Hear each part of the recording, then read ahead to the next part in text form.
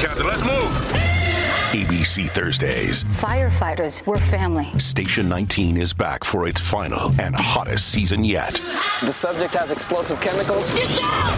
With fiery romances. You're the love of my life. And Andy is finally in charge. I'm going to be the best damn captain the station has ever seen.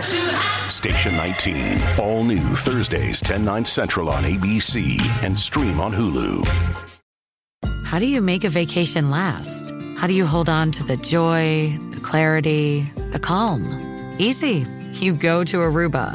You'll spend your time relaxing on cool, white, sandy beaches and floating in healing blue water. You'll meet locals brimming with gratitude for an island that redefines what a paradise can be. You won't just feel great. You'll feel relaxed, renewed, and ready for life.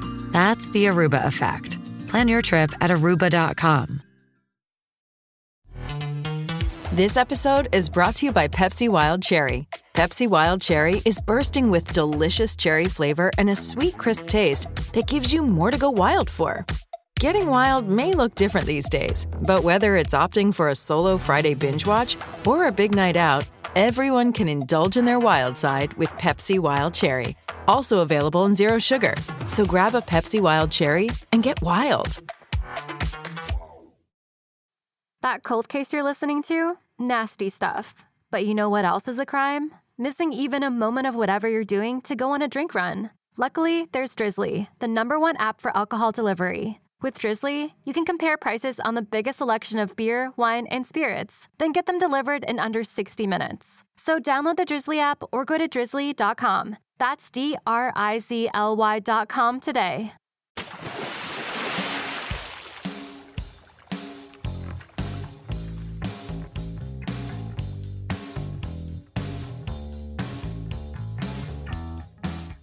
Hey everybody, and welcome back to All Music Podcasts. We hope you had a happy new year, and here is to 2023. Where does the time go, other Steve? Things do feel slightly like they are returning to normal. I definitely enjoyed getting back to eating in restaurants and enjoying friends again. I got kind of stuffy stuck in this little studio just seeing your sad face week in and week out. Although we did manage to help keep the Kentucky bourbon industry afloat. Well, everybody has to do their job, and that was a volunteer gig, I believe. So we began this podcast in May of 2019. In March of 2020, we had to take a brief pause like everyone else in the world due to the COVID outbreak. But we got back on track and are now up to nearly 150 episodes. Yeah, I'm pretty pleased with our overall total downloads.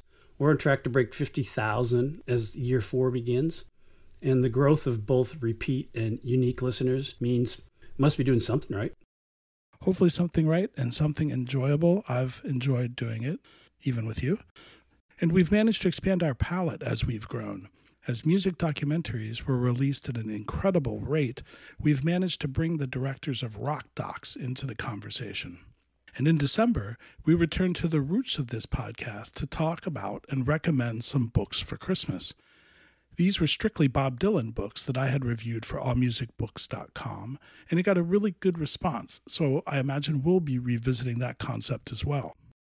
Yeah, that was kind of a lucky unintended consequence of trying to pull something out of our arse when we didn't have any backlog episodes. I think we could expand it into not just a threefer of particular artists, but maybe work in genres or other related subjects. Hey, I love that idea. Punk rock, reggae, jazz for starters.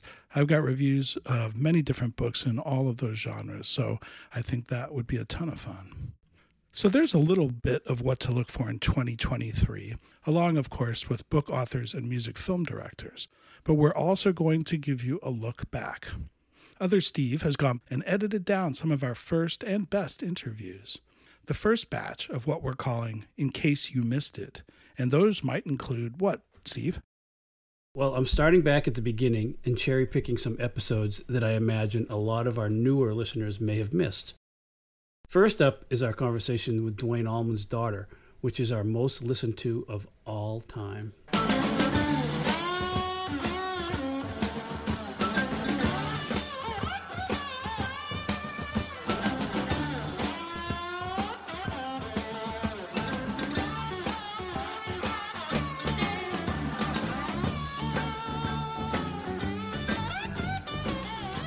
And there are very few rock bios, like Please Be With Me, a biography of Duane Allman by his daughter, Galadriel, who died when she was only 2. As she said in another interview, quote, "I'm not a musician. I didn't know him. I had to tell myself that there is a reason to do this. I did this at age 45. I wanted to do this at 21, but I knew I had better be ready to tell it. It's not an easy thing to do." Her book is wonderful, and so is our conversation with her. I mean, my father was 24 when he died. He had almost this sense of being kind of elevated or sort of deified by dying so young and being so prolific and being so talented that a lot of the stories about him that were sort of told and retold really perfected him and made him into sort of this superhero. I've also redone the Van Halen Rising episode, a great recounting of Van Halen's early Orange County days, right up to them getting signed and heading off into history.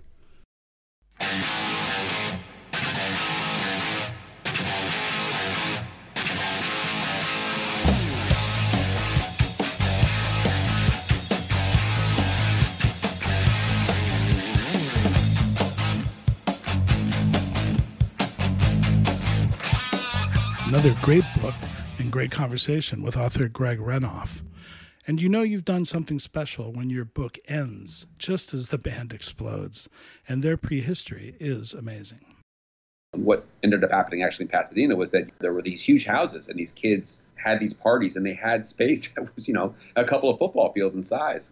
You also have the sort of social permission of, teenage drinking. So there was a little bit less of a policing of that kind of behavior. And so there was sort of an ability to get away with this to some degree. And then there's the story of Bobbie Gentry's Ode to Billie Joe. That song was always blasting away on the radio in the station wagon for much of my youth.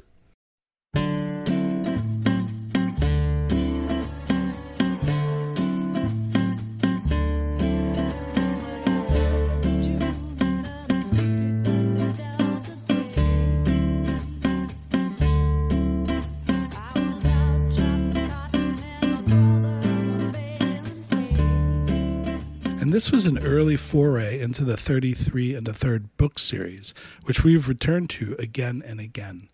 For me, that song is an utterly fascinating piece of Southern Gothic family drama. It's frighteningly simple, or so it seemed. And author Tara Murtha masterfully examines that song and the rest of Bobbie Gentry's career in our conversation with her. Bobbie had repeatedly stated that that was really the point of the song, as people obsessed about what was thrown off the bridge, and the plot lines of the song. She's long maintained, that the point was really showing the family's kind of disinterest in the young girl, the narrator of the song's experience. Lastly, I went for one of our out-of-the-box episodes that focused on Tiny Tim.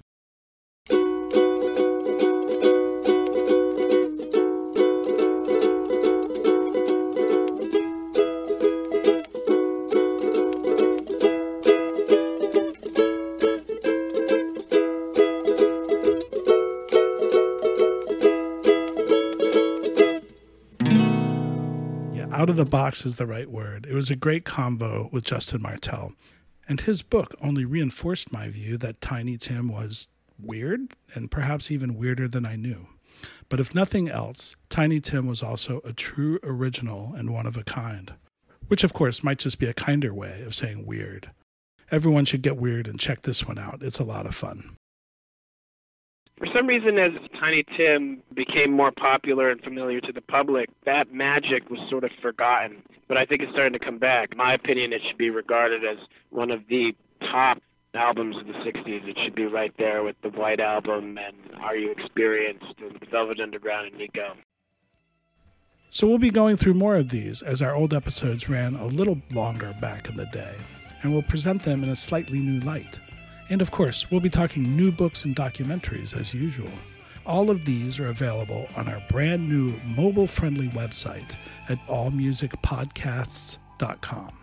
And hey, both of our resolutions included paring down some of the music stuff we've both collected over the years. So be sure to check out the Crate Digger store on that new website, where you'll find CDs and vinyl, books, and very cool collectibles. There's so much good stuff, and here's to a happy new year. Thank you for tuning in and following and supporting us.